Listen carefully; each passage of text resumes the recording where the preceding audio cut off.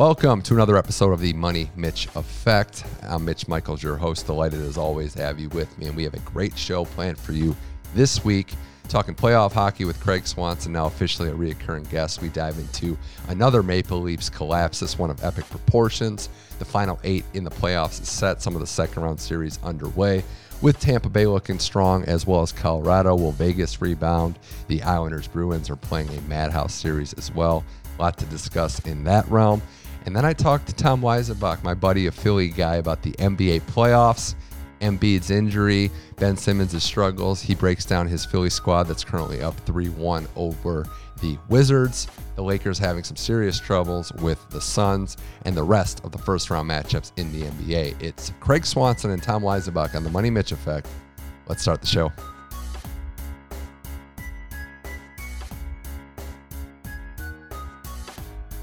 All right, we're back on the Money Mitch Effect, now officially a reoccurring guest on the show, talking some hockey, Craig Swanson. Craig, thanks for joining the show. The stakes are high because we've got 8 teams left in the playoffs, but thanks for coming on to talk a little puck here. Yeah, I mean, it's good to have fans back in the stadiums too. So, and you could tell the fans have an effect on the players too, because they're very, very intense hockey compared to last year, which was boring. Yeah. How about like the crowd ranking? I mean, Canada obviously hasn't really had fans. We're just starting to get to that point. Boston's been amazing. The Islanders fan in that last game was great. Even Vegas stepping up. Yeah. And Vegas is going to have 100% capacity on tonight. Game 3, because the 2 in Colorado. Yeah, so that's right. Game 3. So yeah, that's Thursday or Friday. Sorry. But yeah, no, it's going to be good. They're going to probably need it. A lot of different storylines. Second round's already more than underway for a couple series. Biggest one, though, I mean, the Leafs. Yeah. Like, how do you... It's really... I don't want to use the term embarrassing too much, but they had every advantage going into the series. Montreal was, by every metric, don't want to be an analytics guy, but they were the worst team to make the playoffs. They had a negative goal differential this year. Toronto had all that skill. Everything was going well going into the playoffs, up 3-1. And then Carey Price happens. And that's one way to look at it. Props to Carey Price for stepping up again. From that perspective. The Hall of Famer, and now I think you could really make the case, is he the best goalie of his generation? I mean, who are the other options? Like Fleury? And Fleury hasn't been as consistent. He had that stretch in Pittsburgh where he got benched. He had some bad playoff games. Carey Price... Jonathan Quick had a good Jonathan Quick had like maybe a better apex, that short run. But if you're talking the last decade, it's Carey Price. Yeah. Consistently, never really, like, who's the best forward he played with, you know? Like, he doesn't have, you know, probably doesn't have a Hall of Famer in that mix. How many goals did the Maple Leafs score the last 3 games? Was it 1 goal? They got, no, because they tied it up. It was one game 5 they lost that game in OT. It might have been 2-1 or 3-2, but they definitely, because they rallied in game 6, got to 3-3, and then lost it. That's right, yeah. You know, but let's just take a step back for how this series went. Game 1, Montreal wins. We've seen that happen where game 1, a team just doesn't come out ready and they can recalibrate. And that's what we thought happened. The Leafs won both games in Montreal pretty convincingly. Yeah. There was no signs that this was going to happen. Game 5, it's a tight one. Montreal's last stand. It goes to overtime. Okay. Maybe that's when we should have worried, when the game ends on a terrible pass that turns into a 2-0 in overtime. Yeah. Game 6, again, looks like Montreal's going to win when Toronto came back and made that push. But it goes to OT, and Montreal makes those plays again. So now the nerves start to creep in. Toronto's, hasn't won a playoff series since 2004. They're the Dallas Cowboys of the NHL because they have all this history, but they haven't done anything. Yeah. Like the last time they won, as we do this, the last time they won a playoff series, Nadal hadn't won a French Open.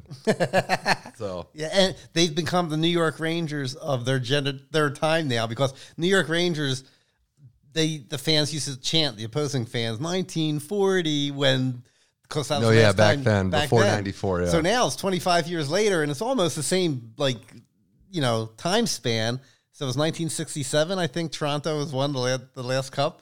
Were they the Toronto St. Patrick's then? Or the original Toronto team? Because they just have not had a good... It's terrible. You feel for Leaf fans because it just hasn't happened. And this is a different level because they were the favorites, because You lose to a Boston team. I mean, last year the loss to Columbus, they were the favorite team, more skill. Columbus was coming off of a year when they had made the conference semis, and that wasn't a level like this. And before that, they had lost to those Boston teams. I know there was that big choke in there that one year, but not exactly the worst. This is Game 7 at home, and you still lose to a Montreal team that was just grinding all season, fired their coach, everything that went down. You have to wonder what the long-term future of this team is and if they're constructed the right way. Mitch Marner is making $11 million a year. He hasn't scored a goal in his last 18 playoff games. I know David Pastrnak and McKinnon are examples. They're making less than $7 million a year, but you can build a team in other ways. You can build a team around a goalie like Carey Price, who, as we mentioned, is the only player of the top 18 highest paid players in the league still playing in the playoffs. Oh, really? Yeah. I remember, you told me yesterday that like 17, I didn't know he was the one remaining. He's the one remaining. And I get it. Bobrovsky is one of the worst contracts in the NHL, probably the worst for Florida, $10 million. He was the healthy scratch for the final two playoff games. But Vasilevsky's making big money, and you're seeing what he's doing in Tampa Bay. Montreal, Carey Price. Paying a goalie big money is a gamble. I think the years might be the problem. You don't want to lock in too many years, but that's better to me than investing in 4 forwards, Matthews, Nylander, Tavares, and Marner, and you can't build depth because that's what's happened to this team. Who can the Maple Leafs get as far as a goalie? I think they really butchered this by the fact, and Nylander is the only one. I mean, Tavares had the injury, unfortunate situation. You wonder if, it probably does make a difference for sure, but Nylander stepped up. Matthews hasn't really stepped up in the playoffs. I just wondered if they, and this was back when Shanahan was really had his claws into this, I think they made a mistake by giving Marner all that money and investing it into just those forwards because their defense is just average at best. Campbell played okay. He let in a couple soft ones, but the offense didn't produce. I don't know. I think the way that the cap's structured, and hockey's not baseball. You can't just throw a bunch of money at it and, it'll all work out. I don't know what the plan is for this team, but the formula is not working, and they're going to have to figure out a way to just reconfigure this system. Is it the Edmonton Oilers formula? Well, Edmonton's looking great now because the pressure's kind of off them. No one in Canada, really. They're just like the Leafs blew it. We weren't expecting Edmonton to be good. But it is similar because Edmonton has no depth either. Yeah. The McDavid line playing all those minutes, and you can just bottle up one line. You need to have depth, and their defense. I like Darnell Nurse, but he's all they have. They played him like 50 minutes in that triple overtime game. Yeah, they have to build from the back end, I think. And it's the two teams that made it out of the Canada division, the most unpredictable division of all. Like, we have all these great second-round series, and this could be great, but it's the 3-4 matchup. Are teams that you wouldn't say necessarily have high skill. Yeah. You'd say built from the back with goaltending, Carey Price and Hellebuck in Winnipeg. But they're 3-4 lines. They keep coming, and they play a very physical brand of hockey. So I guess that, whatever the game's cyclical, different forms and systems work, but that's the one constant. What happened to Carolina last night? They're home. Their fans are there. The packed arena. They played. That's a scary thing, right? They didn't play bad. They didn't get run out. Like the 2 games they played, this would actually frustrate me more than any other thing. You have 2 games. You're like, we didn't play bad, but we lost both of them. It's like, what do we do? Now, the story in Game 2, to me, was Vasilevsky's the best goalie in hockey. Like, he is. He's been the most consistent. He's been a Vezina finalist a bunch of years. They pay him big money, and he stepped up. He made some big saves early, and then that Carolina push happened with their season backs against the wall, and he made even more big saves. I just don't know how, I'll put it this way. We know how loaded Tampa Bay is, but if they're going to play this gritty, if they're going to win 2-1 games, the odds of them going back-to-back are pretty high. Carolina, on the other hand, Swanee, and I like this team. I like how they're built. I do. I think Joe Slavin's one of the most underrated defensemen, and their goalie has been playing well too.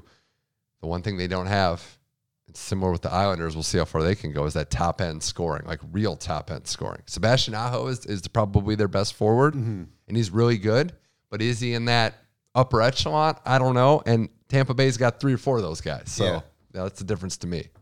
Well, my favorite series is the Vegas and Colorado series. Well, we should also mention that, every other series is 2 games in, except for Colorado Vegas plays Game 2 tonight as we record this, and the Canada one hasn't started yet. which, by the way, it's good that I think they're going to let the American teams go to Canada. Yeah. Oh, I didn't know that. So it looks like they're going to get an exemption. So Canada will have a true home ice, because that was the big thing, right? Like, you obviously can't do a 14-day quarantine. You have to, and you could get Canada players out, but then they don't have home ice. You're not going to take home games away. So essentially you have a situation where Winnipeg goes to like Arizona to play their home games, and like if they're playing Vegas or whatever. Enjoy. Yeah. So, and the fact that we now have a bracket, like the randomness of the bracket was taken away, which is kind of cool. You know that the Canadian division winner is going to play the Vegas Colorado winner to get to the final, and you're going to get Boston Islanders versus Tampa, Carolina. So I hope Boston and Tampa play. I would really. They've got a little rivalry going. The Carolina side of it is an interesting one too, but it basically is East-West, depending on if it's Winnipeg versus one of these teams, you're going to have East-West again, which is pretty cool. Swanee, I want to talk to you about that Vegas-Colorado series. You said it's your favorite series. Well, thank God it's not on the aggregate like soccer is played, because Vegas is down 6 right now. I think that was because they had a tough 7-game series. Colorado, I don't think, lost the game. No, right? 5-0 in the playoffs 5-0. So they have this time off, this rest. Rest for us is an interesting factor, rest too. Could go one or two ways, but it went the way it should have went. There was the other night. Game 1 was probably, looking back, we all should have expected a Colorado win with ease. Maybe not that easily. Vegas coming off a 7-game series that was pretty grueling, and they start Rob Leonard. Who hasn't played all playoffs. And that was just to take your medicine, like, we know we're going to lose. And I didn't realize until after, not looking at the schedule, that they had that extra day off.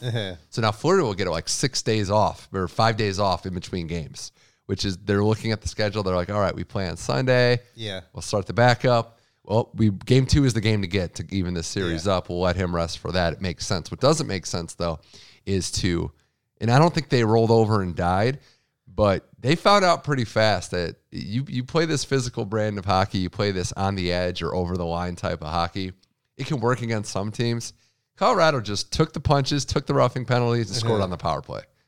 And I think Eddie Olczyk was the one that said it. They're going to have to start playing whistle to whistle. Now, before we get into the Reeves and all that stuff, like, you can't give a team like Colorado that power play. McKinnon is playing like the best player in the world. That first line with Rantanen and Landeskog is probably playing like the best line in the world. And you have Cale Makar on the point, who can just set everything up himself. So you got to stay out of the box. Like, it's that simple. If Vegas takes a lot of penalties, they're going to lose this series. There was one. It had to have been a power play goal. It was like 4 passes. The 9-minute power play. But there were such clean passes. Bam, tape to tape to tape, and score. Redirect. And you see how important a defenseman is. Like, all due respect to the Colorado forwards I mentioned, but a guy like Makar to run the point is everything. Getting into the nuance side of it, you're not going to have as many shorthanded goals if you can have a skilled defenseman on there. You see teams load up with forwards. I think, who did I see this playoff? Somebody threw 5 forwards out there. And I was watching, I think it might have been Minnesota, and I'm watching with one of our other friends, Nick Morton, who's been on the show. And I'm like, all right, well, shorthanded goals are a possibility here, because that's usually how it happens. You get forwards playing defense, and they're just going to start swinging their sticks. But no, Colorado's power play has been amazing, and McKinnon I marvel at him. And he's underrated, somehow underappreciated, because he's overshadowed by some of these other guys for his size, his speed. And the ability to skate as fast as he does with the puck on his stick, is a very underrated and underappreciated skill. He doesn't lose any speed when he's carrying the puck. Which is hard. Very hard. He's got that shot release, too, that's very fascinating. I've watched it a bunch he's incredible at everything, but when you release the puck that fast, it's almost like a slingshot. It's not even really about accuracy there. Like, he's got goals where he doesn't even really pick a corner. He's just beating the goalie, sliding over. And he's just it's hard to pick up. It's like a pitcher in baseball that can disguise their release. I feel like these goalies are having a hard time picking up how he's releasing the puck and how fast it's coming. Was he the one that scored a 5-hole goal in game 1? No, maybe. 7 goals, hard to keep track. I know he had the last one, which was the pretty one where he came up with a full head of steam, beat the defensive line, then flipped it over the goalie, which we've all been there. You had some speed. We've all been there. I was a defenseman back in my day, tough break. That's that guy's coming up the ice, thinks he's got like an easy entrance in the zone, has to pivot, has McKinnon coming at you. So what about the Reeves incident? Well, I mean, I only saw it once. 2 games, and I think, taking reputation out of it, when they found out that he pulled some hair out, that's like... Yeah, I didn't... Because it was so... He cross-checked the goalie. So crowded. Cross-checked the goalie. Defenseman comes in.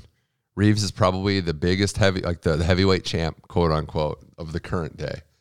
Like, anyone can lose a fight, but if you're giving me odds, he's probably the best odds to win any fight. But I think it was him kneeing the guy in the head. Now, I don't know if Graves got hurt as a result. Graves was the guy who had a borderline hit earlier in the series, early in the game on Janmark, which... Watching that hit, it was close. I don't think it was that egregious, but it's hockey. Someone's going to try to retaliate.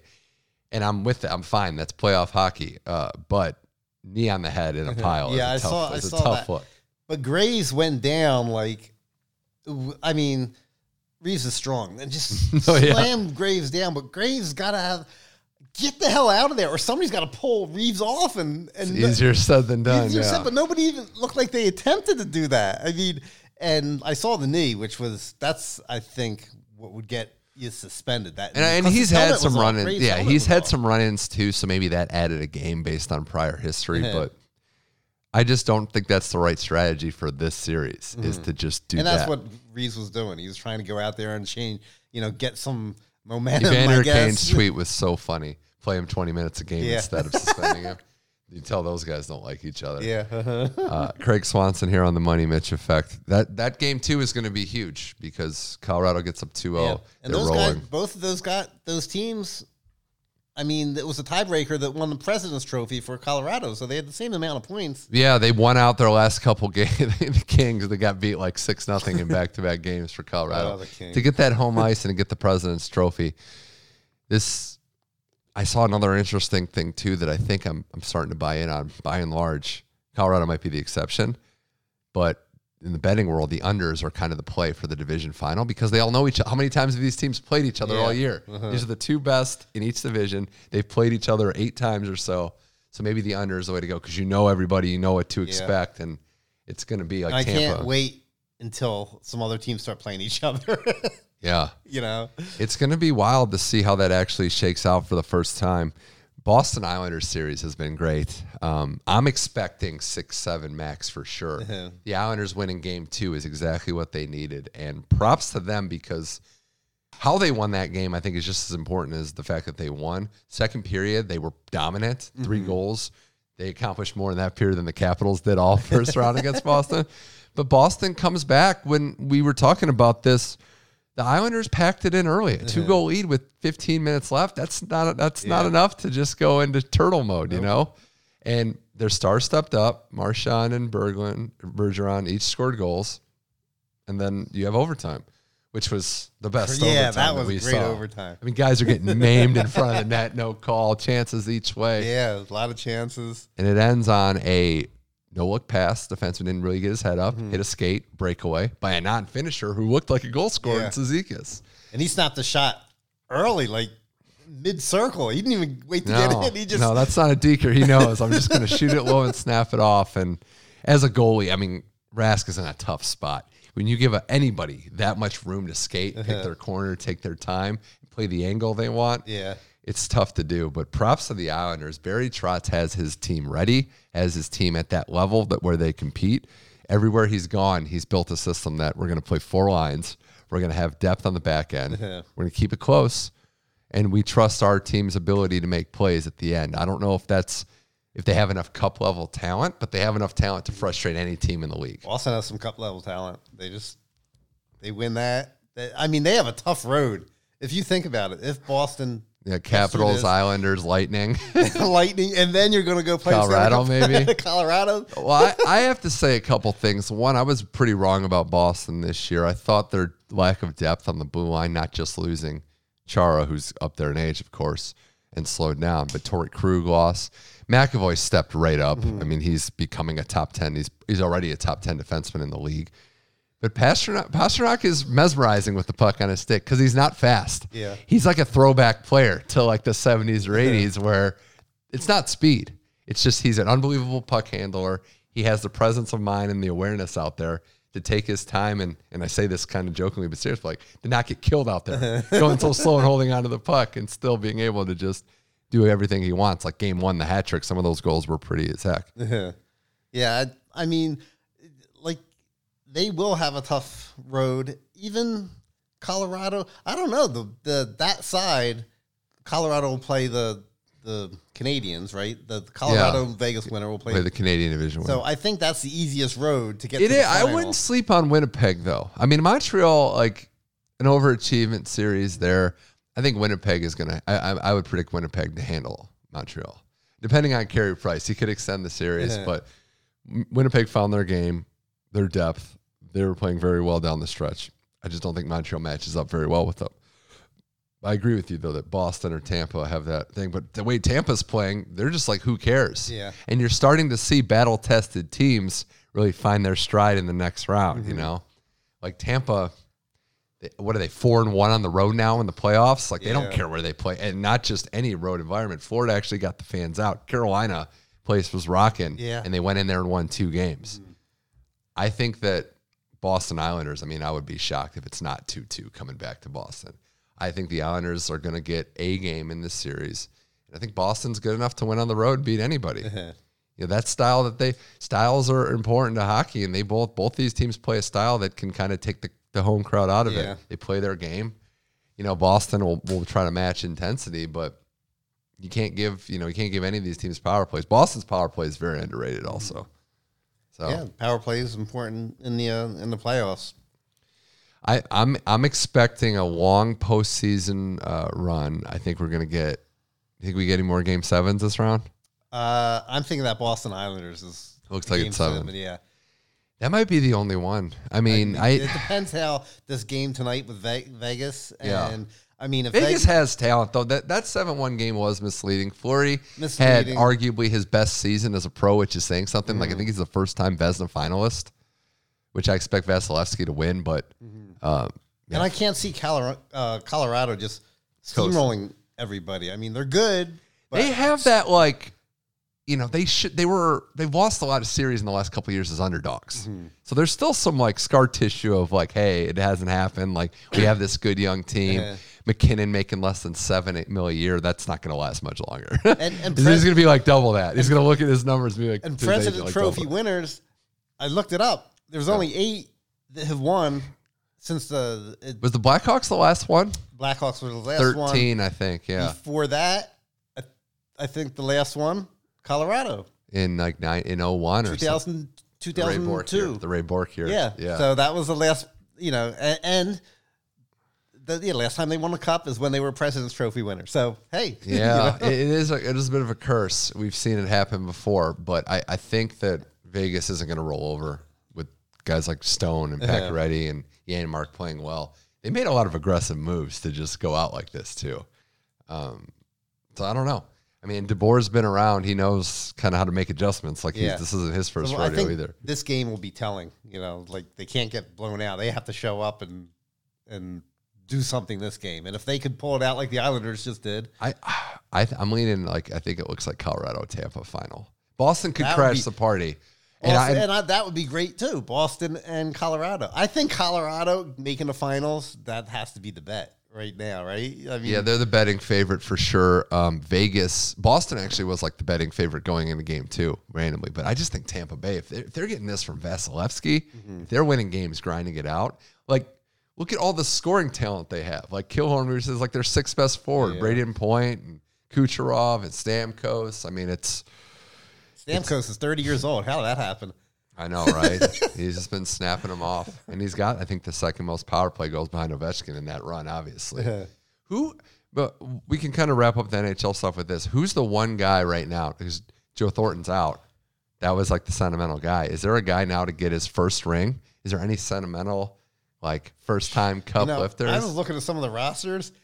There's a lot of young, they're young guys that have talent, right now. Because no one really on Colorado that's like been waiting for this moment. Vegas, I mean, because Fleury already has his, there isn't anything there. Carey Price, maybe that's the one, right? If he won this, like, oh my God, that would be so So, and the Canadians do that sometimes. They come out of the woodwork and they win a Stanley Cup, and you're thinking, how the hell are they going to win a Stanley Cup? And they end up doing it. I think it's probably him, honestly, because there's nobody else now that has. Looking at the top paid players. I know they're all out. That's how you gauge that. You yeah, know?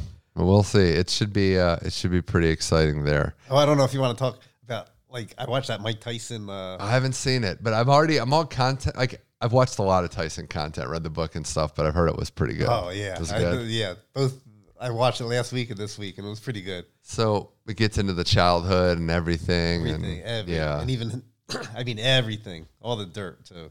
He's one of a kind. Yeah. I mean, there's no one like him. You know, I just watch that when you. I need to. I do think though that the way boxing and everything is gone. Like it's in a good place. I like watching fights, but the marketing arm of it isn't good when you have a YouTube guy just coming in and making more money and all this stuff. I hope Tyron Woodley beats him, but I don't know. You know, I think he can. Mm-hmm. I think he would if he wasn't, hadn't just been brutally beaten in his last 4 fights. That's part of the strategy, right? Like, I don't know. I think I'll have to watch the Tyson thing. Yeah. Craig Swanson, this was fun. Who's winning the French Open? Do we know that yet? Nadal, maybe? Nadal, yeah. I guess I should have said the women's side. Women's side. If Vardy's hurt. Swiatek. If Vardy's banged up, could be Swiatek. Serena could throw her hat in the race. Swiatek fucking I think the piss out of her. Sabalenka might be one. She actually has done well on clay. It's a mental thing. Like she hasn't made a quarterfinal in a slam yet. Yeah. I feel like when it happens, she's just going to win it. And it's going to be one of those and we see that a lot with women's tennis. Like when they make their first, they just go all the way. It's like Kenin, Swiatek, Vardy even. No, it's been fun. I mean, Djokovic and Nadal semifinal. So I hope whatever final we get, it's competitive. That's my first thought there. But yeah, tennis is we got the clay and then Wimbledon coming right up. Yep. So it's moving along. Just glad to see Roger back playing, but I know I'm just appreciating whatever time we have left. It's gonna come to an end, Craig Swanson, thanks for joining the show. I'll have to have you back on. Now a recurring guest on the Money Mitch Effect, but thanks for coming on. You got it, Mitch.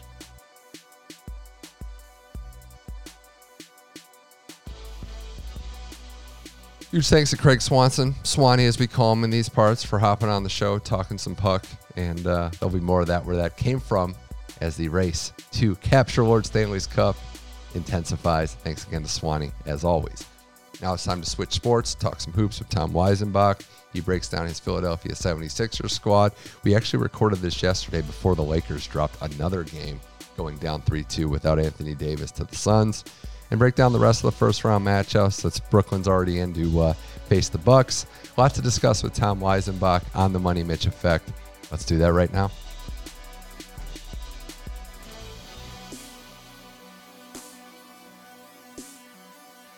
All right, back on the Money Mitch Effect.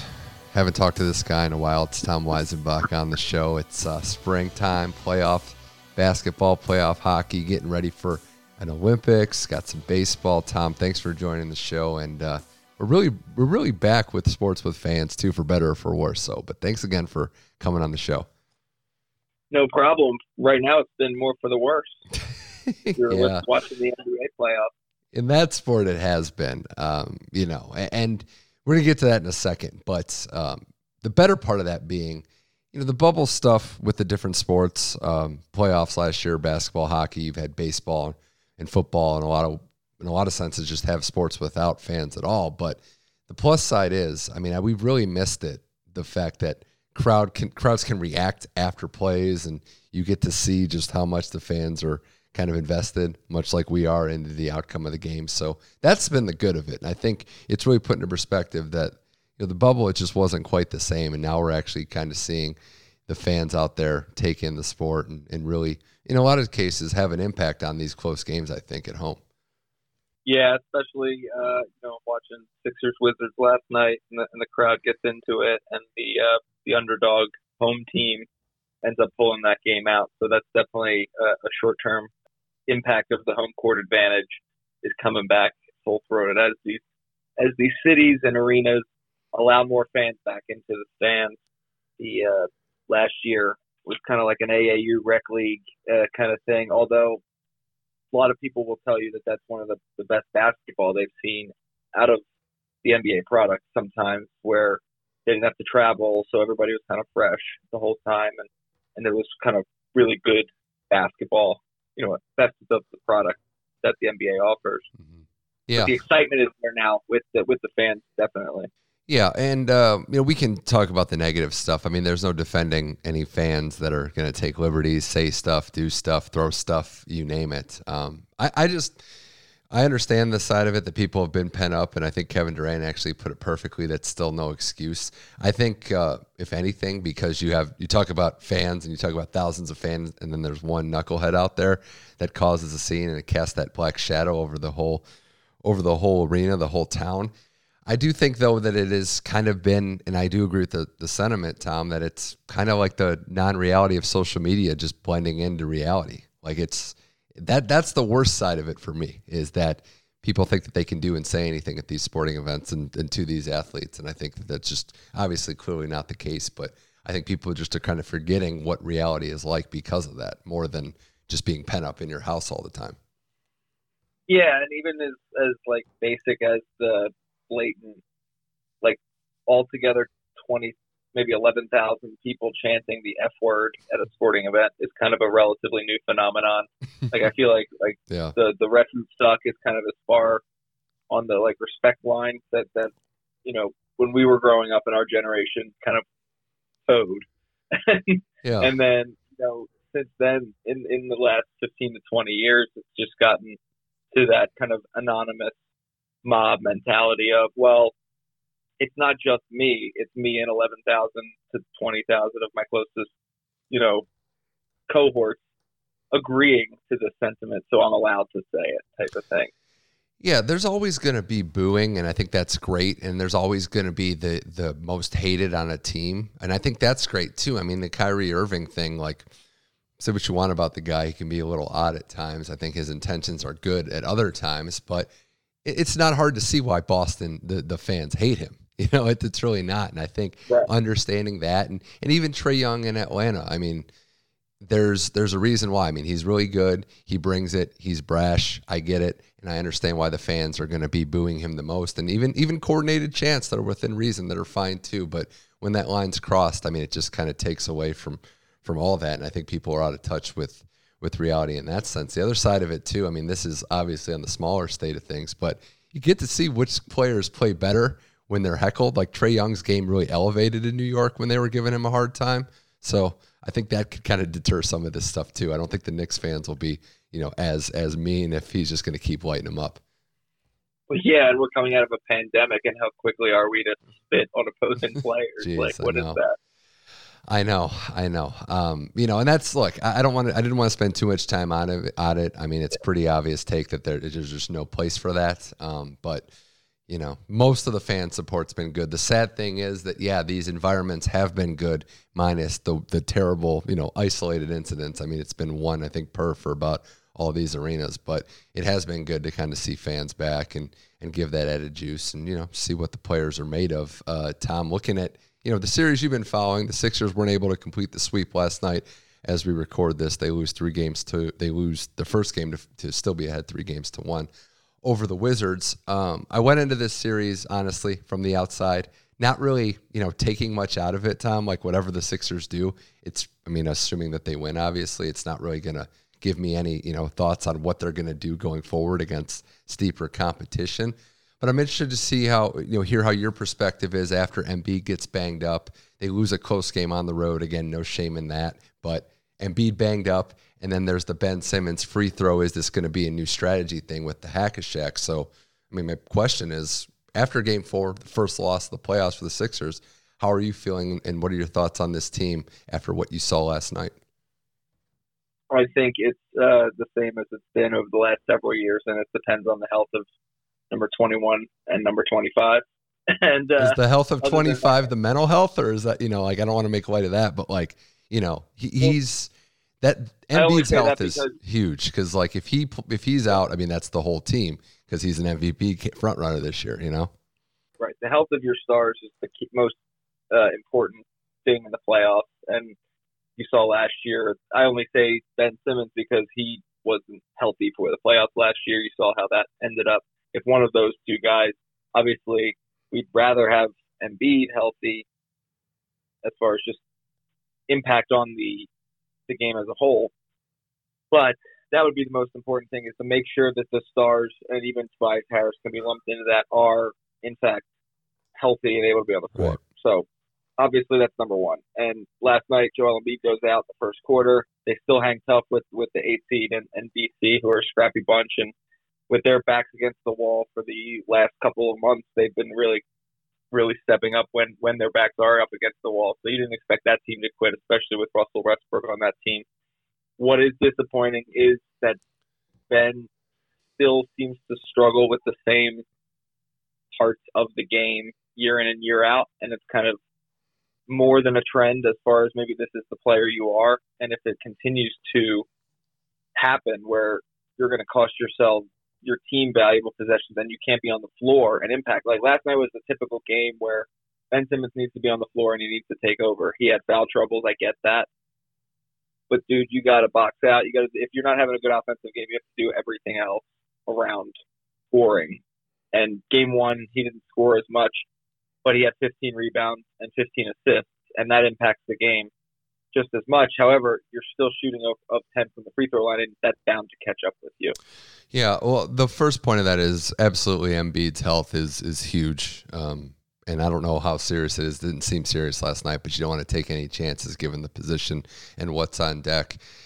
The Simmons thing is very fascinating. Tom, there's no player like him in basketball. He is as elite as anyone at the things he can do well, but he hasn't made that next jump. And as you said, still struggles in certain areas. That the hack a Shaq philosophy might not be the prettiest basketball, but I'm on record as saying if you can't make your free throws, then this is what can and in a lot of cases needs to happen. And I saw he shot 61% from the field from free throws this year. It's a strategy that I think the Wizards used perfectly down the stretch in that game up 2 last night. And I also do think that there's a reason why. I mean, they're going to continue to sag off of him like other teams are going to. I think if you look at the plus side, you've had some players, Tom, step up. Tobias Harris has played very well. I do think, by and large, Doc Rivers has coached a pretty good series. And I don't even think this is really going to matter in Game 5, which should be a solid Sixers win. I think, like a lot of us, we're looking ahead towards the next couple rounds of the playoffs and wondering if this is going to be enough. I think that's where you're probably at as well. Yeah, and then this is what you earn by obtaining the number 1 seed, is not really having the concern for even the second round with teams like the Hawks and the Knicks that are in that kind of same conversation as the Wizards and all those play-in teams. That I know the Knicks and the Hawks are obviously in that level above, but they're not as well-rounded as the Bucks or Nets, who would then have to face each other, or even the Heat in that side of the bracket.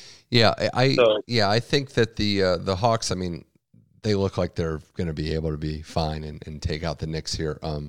With Trae Young, you're never sure. He could go crazy, and then depending on Embiid's health, who knows what would happen there. Then you have Ben Simmons guarding Trae Young, or you put Matisse Thybulle on him when he's on the bench, and that's a whole different matchup that then we can evaluate his talents in, and that Doc will then. I think that's the difference between kind of the Doc Rivers era squad and the Brett Brown team, is that Doc is using the matchups, and that's kind of why Tobias Harris and him have jived so well in their time together, is that it's a matchup thing where he uses Tobias as either a big 3 or a small 4 that can exploit the matchup on whoever's on him. And defensively, they just need to lock down on all the threats that Atlanta would have, that Atlanta would throw out there. But frankly, I mean, the Knicks are just as tough defensively. That would be the other side of the coin if they do come back in that series. Well, it's definitely big to have that 1 seed. And just quickly on the Hawks, I think it's been a good turnaround for that team. Just the fact that, it's been a rough couple of years. Trae Young has kind of developed into more well-rounded for his game, and I think some of the roster moves have been big. I think Sixers-Hawks would be a fun series. The other side of the bracket, though, Tom, is shaping up to be pretty much what we thought it would be. We're one Brooklyn blowout win over the Celtics from getting Brooklyn and the Bucks. I'll say this. I I don't really succumb to the idea that pressure, can debilitate teams. At a certain point, you're good or you're not. But there is something to be said about the fact that maybe for the first time in a couple years, they're not going to have the MVP. They didn't have the 1 seed. That maybe Milwaukee's playing better because the pressure necessarily wasn't on them like in years past. Yeah, and they're kind of confident in their identity. A lot of these, at least the Nets, are still kind of forming theirs with their stars, and the Bucks just are kind of ho-hum. This is what we do. Giannis does his thing and then kicks out. They have a lot more shooters, and the addition of Drew Holiday really makes them even more well-rounded to have a person that can create their own shot, play really good defense, and control the ball. And they have, just as much good shooting around them as any other team in the league. So even Brooke Lopez is out there, Robin Lopez. I'm confused by the Lopez brothers still. As the other one was dropping bombs yesterday in the paint for the Wizards. Yeah. Middleton is stepping up as well. He took some slack last year. I agree with you that Drew Holiday was a great pickup, one of the best acquisitions of anybody last year in terms of what he means on both ends of the floor. They're comfortable in their identity. It takes time for a lot of teams. We're kind of used to or spoiled by the super team era where you can just slap some players together and it just works.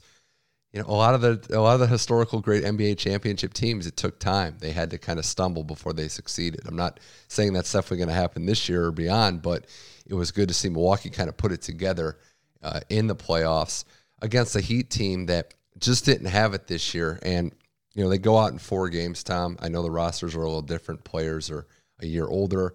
Some have had regression seasons like Tyler Hero. But the one thing I'll say that I think is a common theme is that the teams that kind of went deep into the bubble last year were really affected by, maybe being a little tired from playing so much basketball, the quick turnaround, the grind of that. We're starting to see it with the Lakers with some of their injuries. And, Denver, Jamal Murray goes down. I know they're not all directly connected to that, but that's one thing that stood out to me is that some of the teams that went deep into the bubble and deep into the playoffs last year weren't exactly able to hit the ground running and start 100% fresh. Yeah, and you look at the playoff bracket, and it seems like you kind of know what to expect in the Eastern Conference, but you look at the Western Conference, and it seems like it's as wide open as it's been for a long time. You had those years where the Warriors were dominating the conference, and it was just them and whatever team LeBron was on that's going to be in the final. So right now, you've got a mixed bag of teams here, and whoever gets hot can get after it. It looks like, with the injuries, a lot of that levels things out.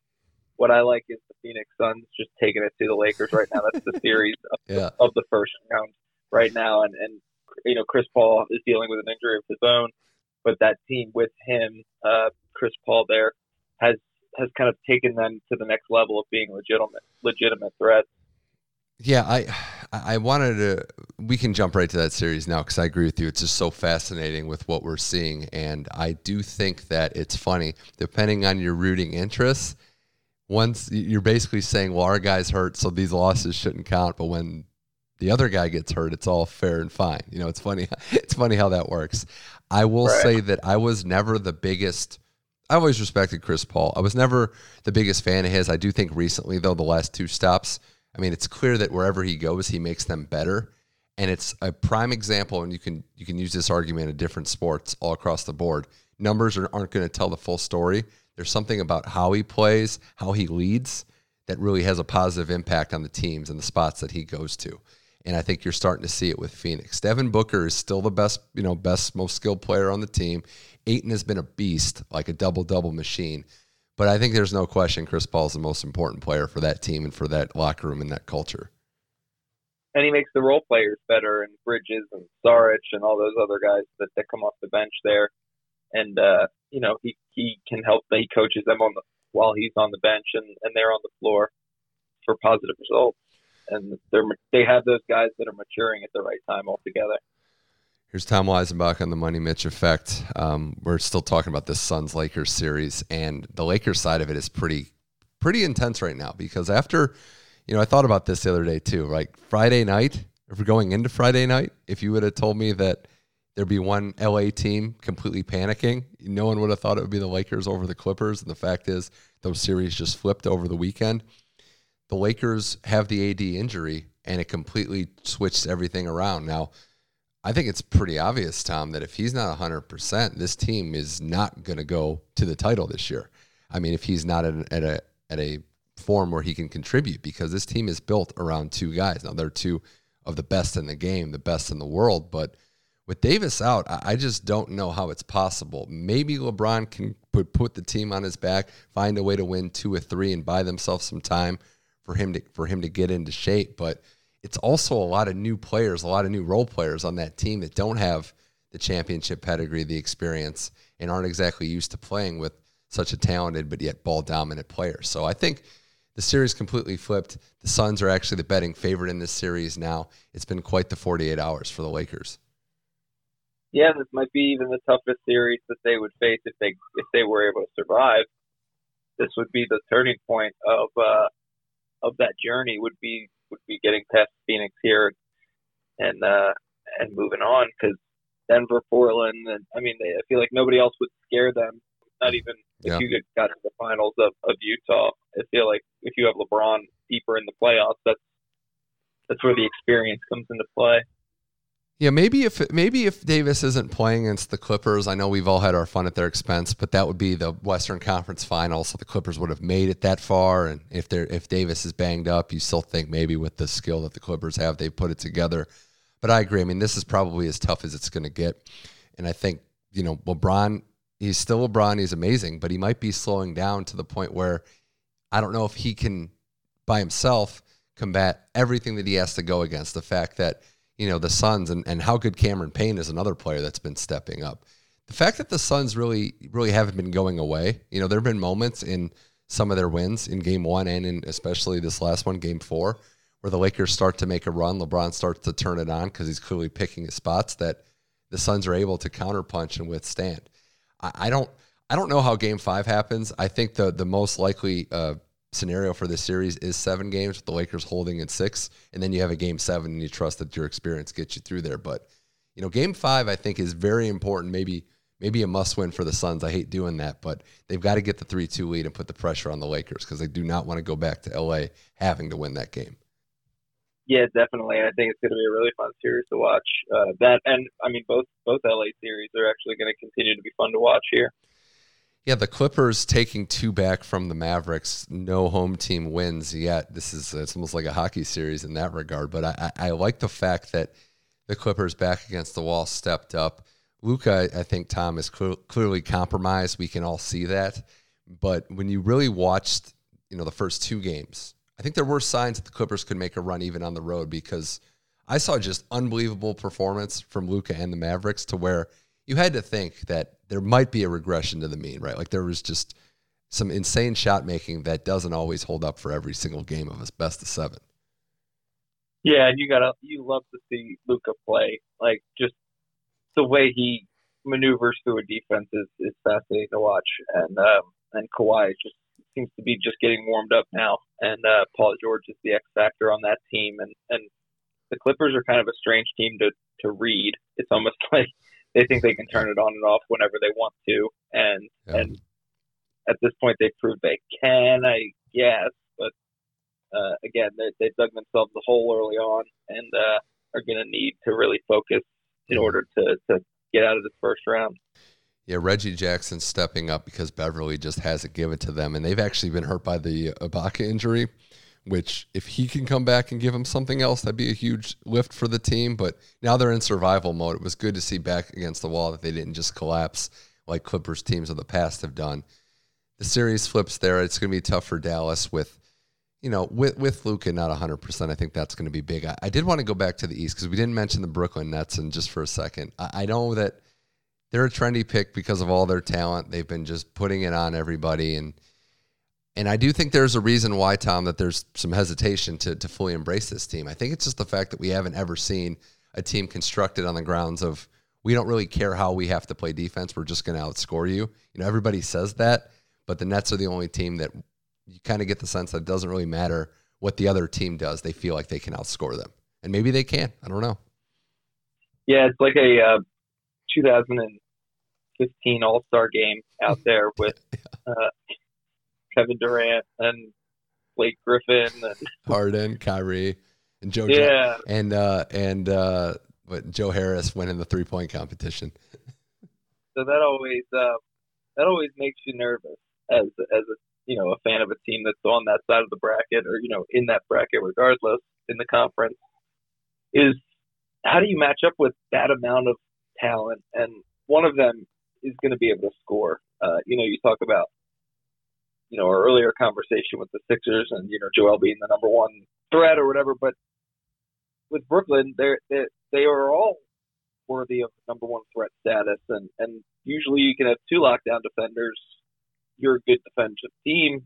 You got to have you got to fully have team defense in order to stop these guys, and it's not even stop them. The 119 is the lowest, or 104 was the lowest they've scored in the series, and that was game one when they were just kind of getting into the series. So the legs are fully stretched and dropped 140 last game. So we'll find out tonight how stretched out their legs can be, and maybe they're coming together. But Boston is in full strength, and this is just a warm up series for Brooklyn. Yeah, it took Tatum's best game as a pro to win one game in this series. That's the state where Boston's at, and it's also just a testament to Brooklyn's scoring.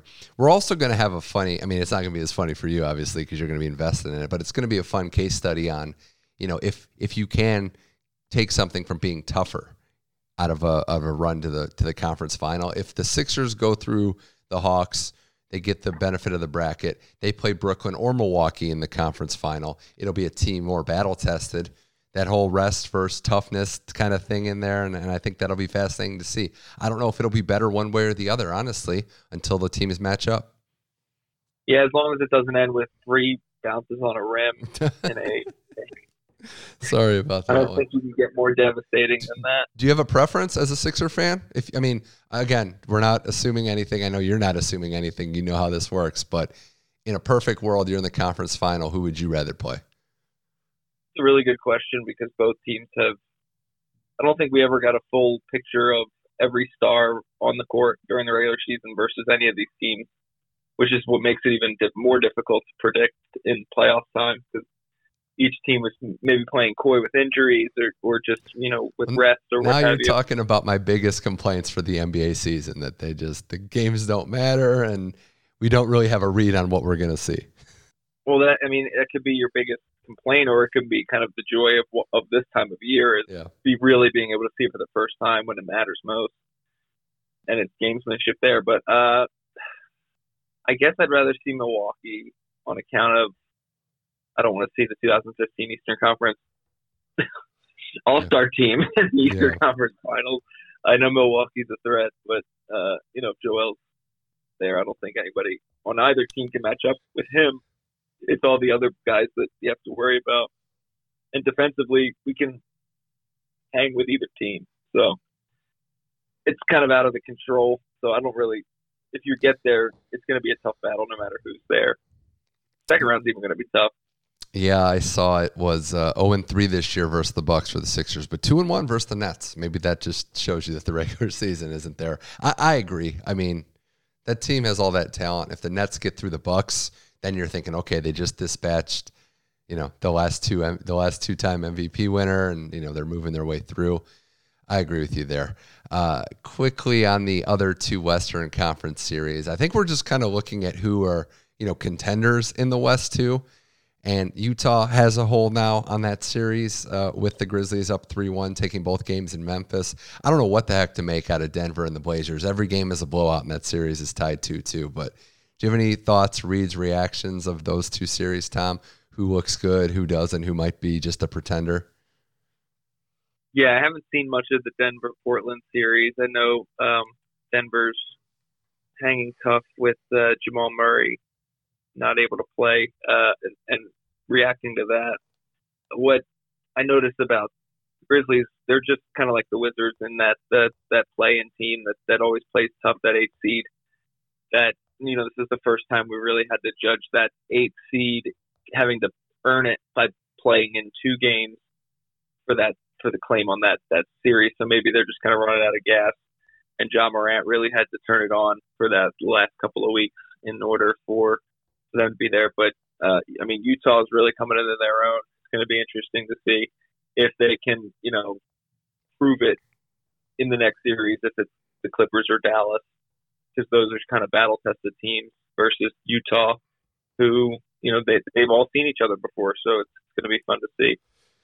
Yeah, I'm in the same boat as you. Denver without Jamal Murray, valiant effort. Jokic is incredible, another MVP finalist, but I just don't think they have the firepower. They can survive Portland, but I just don't think it goes very far after that. Utah, the Donovan Mitchell thing in game one was very bizarre. Now that he's back, they're kind of rolling, and you do get a sense that they're a team that has a good home crowd advantage and is able to catch fire. So John Morant had a great run getting through the play-in tournament, winning game one. He looks like the next superstar in this league, one of the next superstars in this league, but this is just the first taste of the postseason for him. It's not the main course. So fascinating stuff. Lakers, Suns, there's a lot of drama because, Tom, if the Suns win that series, all bets are off for the Western Conference.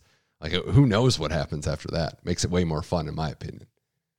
Yeah, no LeBron. It's like if Tiger Woods did those first couple of years out of the tour and all the young guns, Rory McIlroy and Dustin Johnson and those guys coming up and trying to make a name for themselves. A lot of young talent in the league right now coming up in the form of Luka and Michael Porter even. And we talked about the Suns guys already and Donovan Mitchell. Even on the East side is those Knicks teams that have all those failed Kentucky Wildcats from the early 6 years ago, and they're finally maturing into actual athletes. This would be their second year in the league if they stayed for their senior year type of players. And then the Hawks with Trae Young. So there's a lot of talent in the league right now, which is fun to see.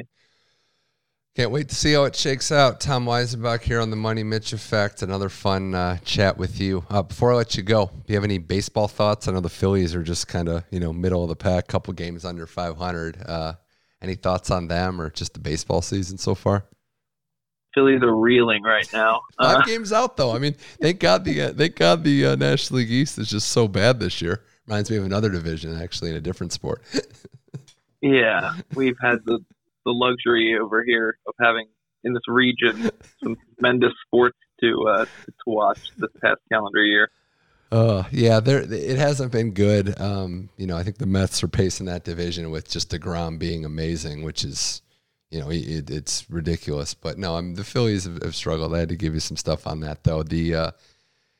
It's tough. Look, the story of baseball the last week or so has been Tampa Bay just somehow winning and finding a way to do it. But, the National League West is all the California teams appear to be just pacing the division too. So it's been fun, and we get to boo the Astros again, which is also a bonus as well. Yeah, and beat them up if we're in LA too, or an LA fan. Yeah, I know. I do not condone that, but there is, Dodgers, Astros. What do you think is going to happen when they play each other? No, it's been fun. Hey, Tom, there's a lot of pent-up energy there. I will tell you, I've been to a game, and I'm very happy to. That was one of the things that I really wanted to do when I was able to. Mm-hmm. So I've been to a game, and that was good. That was a really nice thing to be doing. Nice. After, being vaccinated and getting back to it. So nice. The whole theme of the show has been fans back in the stands. So it has been. It has been. We just some of our teams just got to give them better products to cheer. That's for sure. Yeah. Give me a hot dog and a beer, and I'll be good. Easily. Tom Weisenbach, this was fun as always. Thanks for joining the Money Mitch Effect. Absolutely.